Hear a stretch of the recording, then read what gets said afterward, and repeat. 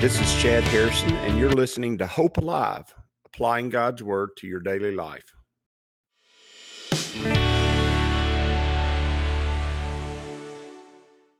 Hi, this is Chad Harrison, and I am the teaching pastor of Lake Community Church and have been serving as a pastor for 25 years. I'm also a practicing attorney. This podcast is designed to help you study God's Word and find God's will for your life. I pray in the name of Jesus right now that God would open up His Word to you and allow you to see Him and to know His will, that you might glorify Him and that you might walk in faith and power each and every day, especially today, in Jesus' name. Good morning. Welcome to Lake Community Church's morning Bible study. We are in Exodus chapter 22. We've made it all the way to Exodus chapter 22, and now we're in passages that just deal with how society needs to operate in order to have peace and have orderly society. Just be able to do the things that are necessary for society to function well and for people to function well in that society, and so that there's not always strife, there's not always wars, there's not people being driven to the place where they feel like they can't be heard and that they're being taken from, their lives are being destroyed by others. And it's just some common sense. And you begin to see the heart of God in this and God's desire for His people to live in tranquility, to live in peacefulness, and to live in a place where the likelihood of others doing wrong to each other is diminished greatly. And what that means is that there needs to be some form of punishment for crime. And we live in a day and age today where there is a desire to not penalize people for crime, and especially in San Francisco and New York and Chicago, property crime is a huge problem, and it is a major problem. And people's ability to defend their property, defend their businesses, their storefronts, has been greatly diminished, and the government agencies that are meant to enforce them have been diminished. They've been defunded. They've been taken away, and so there is rampant property crime going on in some major cities in our country, which has caused some huge difficulties and huge problems. And as you're going to see as we go through this, in many ways, these passages teach us things that give us a understanding of what's necessary for there to be good civil society. And what I mean by that, civil society means that people act rightly toward each other, and the society is ordered in such a way that it encourages people to act rightly toward each other and discourages those who don't act rightly toward each other. And when you're studying through Exodus chapter 22, you're going to see God basically say, these are the things that you need to do governmentally in the way you handle these situations. These are the things you need to do governmentally in the way you handle these situations, so that you can set it up so people are unlikely to do what would, break down civil society. And I dare say that if these things were being done in some of the towns I mentioned earlier, the likelihood that there would be a run, that they would have all these lawless groups of people running through their city, destroying their cities, would not take place. It says in chapter 22, verse 1, whoever steals an ox or a sheep and slaughters it and sells it must pay back 5 head of cattle for the ox and 4 sheep for the sheep. Now, I want you to notice that obviously oxen or cattle are of a lot more value than sheep are. And so if you've got your resources, if you're a person back then and you've placed your resources in oxen or cattle, then you've got a lot of resources in that one item that you own, that one animal that you own. You placed all that resource in that item and animal. And then sheep are obviously a little bit less. You would, if you're going to start in the herding business, you wouldn't start with one cow. You would start with sheep, and as your flock grew and you got more sheep and you became more and more wealthy as far as sheep are concerned, then you could buy you a few cattle, and then you might buy you some camels, and you might buy you even some donkeys, and you would begin to grow, you begin to grow your business. And this passage says if someone steals from you and slaughters it, and notice, or sells it, notice these people might be somebody who actually needs the food. They're hungry and they steal from you to eat from it. Notice that's not okay. It's not okay for a person to steal from someone else, even if it's to eat. I'm going to say that last night, my wife had a Christmas party and for her work, and it's a big event for her corporation. It's a big corporation. And as I drove into town, there were people that were begging on the road where the event took place. That doesn't take place very much in the state of Alabama, but it does take place some, especially in cities where they have decided that's what they're going to allow to take place. And what was strange about it, it wasn't elderly people begging on the street, and it wasn't women. I didn't see any females. I saw multiple people begging on the street. It was all young men, and they were begging on the side of the road. They all had bicycles, meaning they probably had some form of transportation somewhere else, and they rode their bicycle there so they could ride their bicycle back to that form of transportation. The Bible teaches us that if a man does not work, he does not eat. And that's not Old Testament law, that's New Testament. If a man has the capability of working, he should go work. And you say, you can't work today. Yes, you can. Yes, you can. We live in a world today where the job market is wide open, and the starting salaries for a lot of jobs are really good compared to what they were 5-10 years ago. And you say you just can't make a living wage doing that. You're right. You can't. No starting job is designed to be a living wage.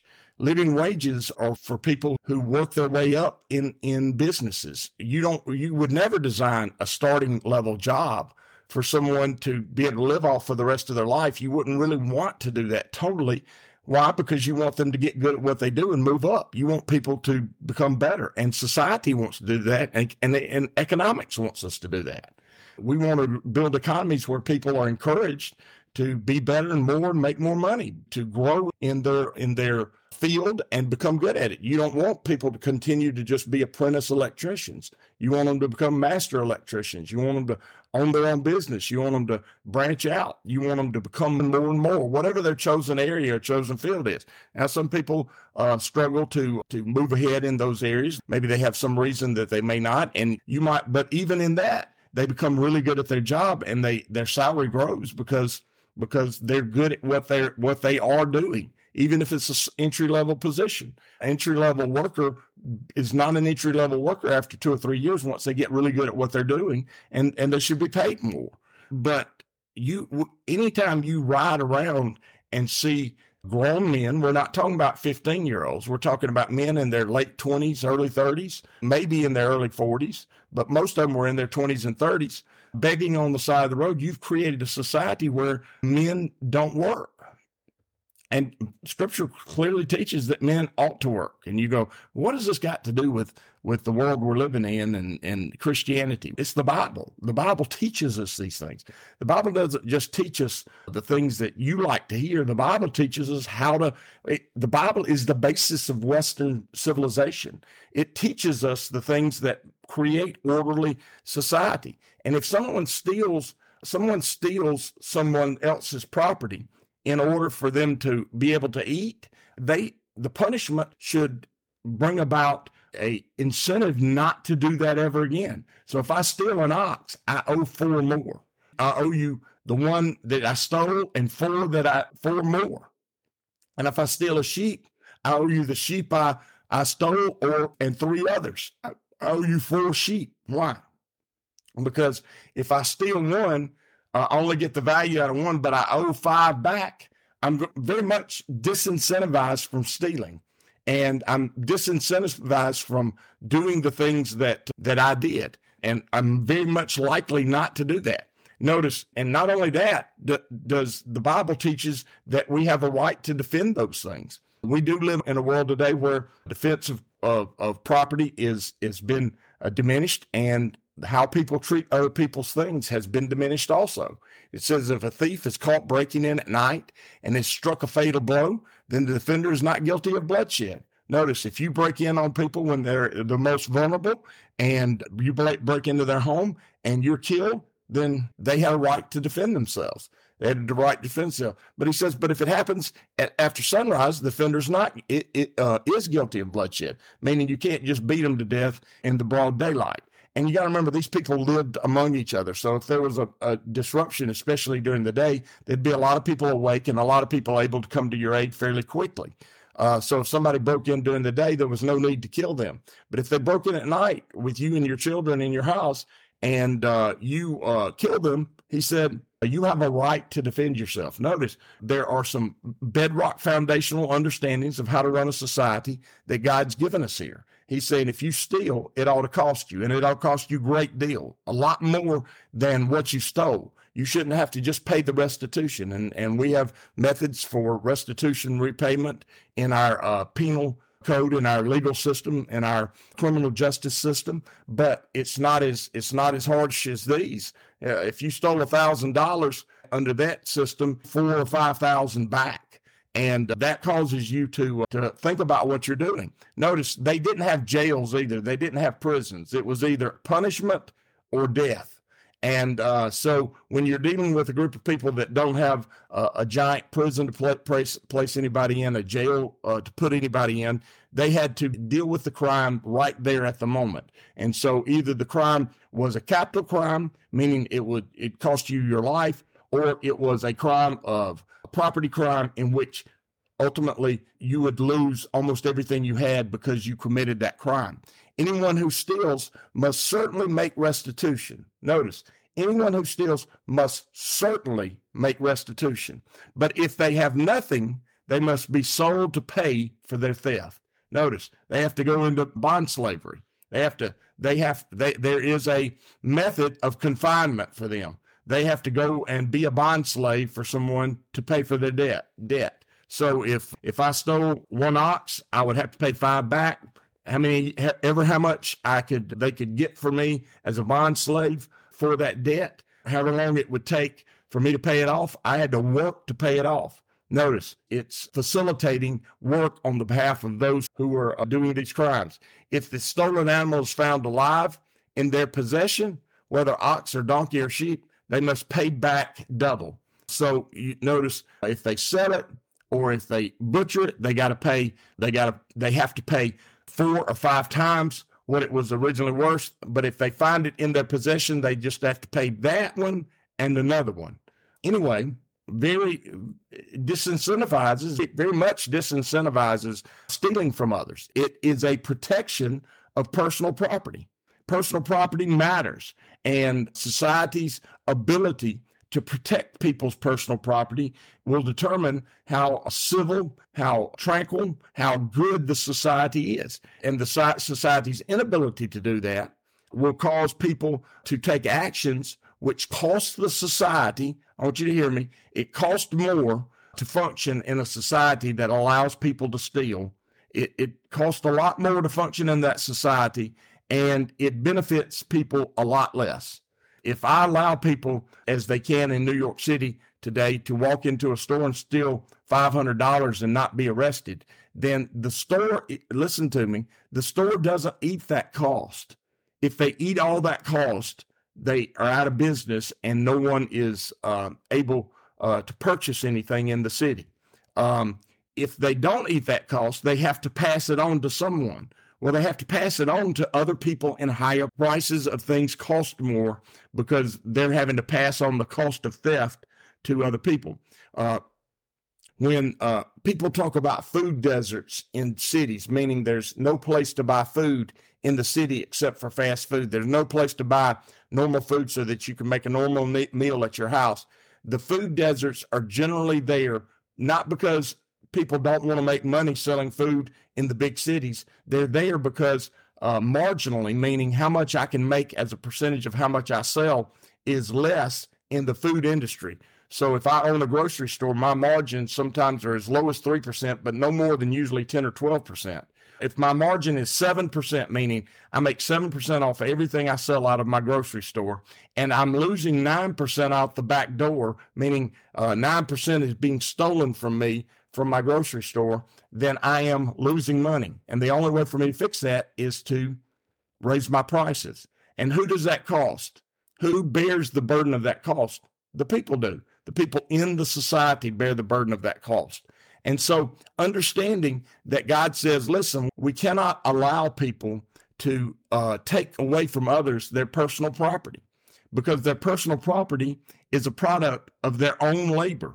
And if I take away a person's benefits they gain from their own labor and then tell them what to do with their labor so that I can be in control of it, they are my slave. Do you hear that? They are my slave. So personal property is a bedrock understanding. It's a bedrock understanding of how to run a society that is free. Without personal property, there is no freedom. And without protection for personal property, there is no freedom. And God has made us to be able to freely choose, to choose life, to choose liberty, and to choose to pursue what fulfills us or makes us happy. And he's given us those rights. They're innate to us. They were born in us when we were created. They were given to us by God.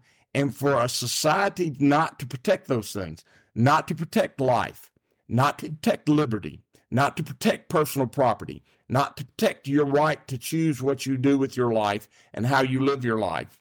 For a society not to do that, that society becomes a society of the elite and those who enslave them. And so I would say to the people who are enslaved by them. And so what I would say to you is you need to see that God is an author of peace. He is an author. He's not the author of confusion. There should not be in society groups of people that run roughshod over other groups of people and take what is not theirs. What a great Bible study this morning on Thursday morning. And if there is anything, a scripture, you say, that just wasn't super spiritual, Pastor. I know, it wasn't super spiritual, but it was doggone true, wasn't it? It was really true. And God's saying to us, listen, I've got ways to do things right for everyone. I've got ways to do things that is good and beneficial and pleasing to everyone and for everyone. And if you'll do it my way, you'll have the best. And if you do it your way, you're always going to fall flat of your face. I pray that you won't do that. I pray this Sunday you'll be in church. If you're not a part of Lake Community Church, if you are a part of Lake Community Church, expect to see you there this Sunday. As you go today, I pray that the Lord will bless you and keep you, that he'll make his face to shine upon you, and that he will give you hope and peace today in Jesus' name.